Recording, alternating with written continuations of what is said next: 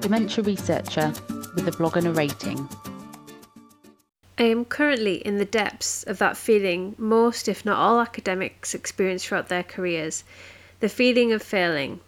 There are so many ways to fail in academia, and so many of us experience failure, often repeatedly. So in this month's blog, I decided to ask the question, should failure be normalised in academia? I have recently failed 3 times in as many months. Firstly, I failed to get through the next round of a grant application. Then, I failed to get a manuscript published.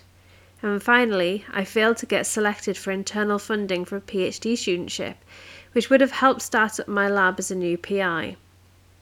There are other ways failure can be experienced in academia, such as failing to get a job offer, failing to get an experiment to work, and failing to get good teaching evaluations, one thing I thankfully didn't fail on this semester. I think many would agree that grant applications and manuscript rejections are the 2 most significant and most frequent catalysts for feeling like you're failing that are experienced by academics throughout their careers. This led me to the question of whether we should be striving to normalise such failings. But what would it mean to do so, and what would we be hoping to achieve? Normalisation has a range of different meanings depending on the context.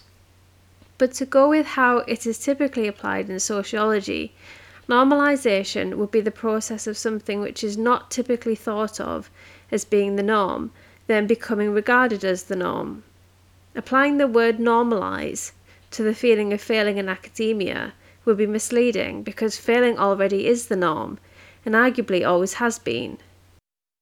Grant applications are always more likely to be rejected than funded. There are always more applicants for PhD studentships and postdoc jobs than there are positions available. So what we really mean when we talk about normalising failure in academia is normalising the perception of it. This would mean not only selectively showing positive outcomes, and instead openly disclosing when things haven't been successful. It would mean not curating a social media profile that only shares achievements and ignores the failures, which are by far the most common outcome.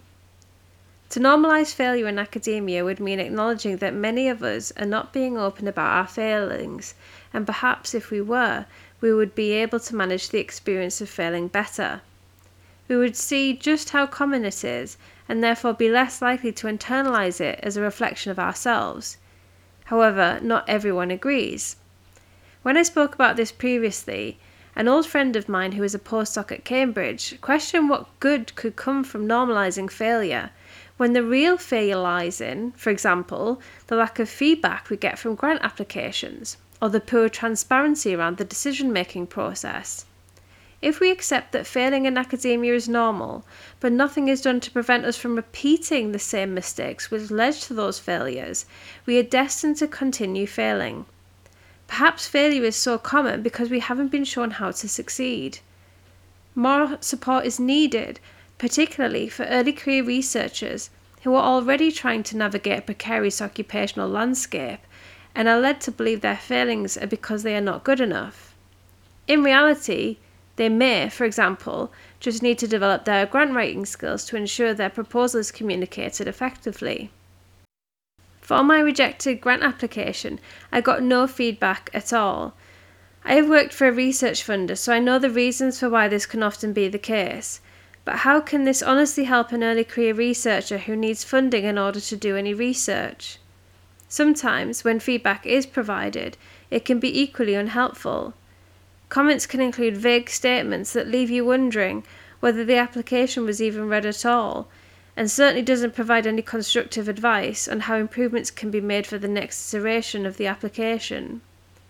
Perhaps the failure is not ours as early career researchers, but instead belongs to the senior academics, whose responsibility it is to review grant applications and sit on grant panels, who insist on pulling up the ladder behind them by failing to support their junior colleagues adequately.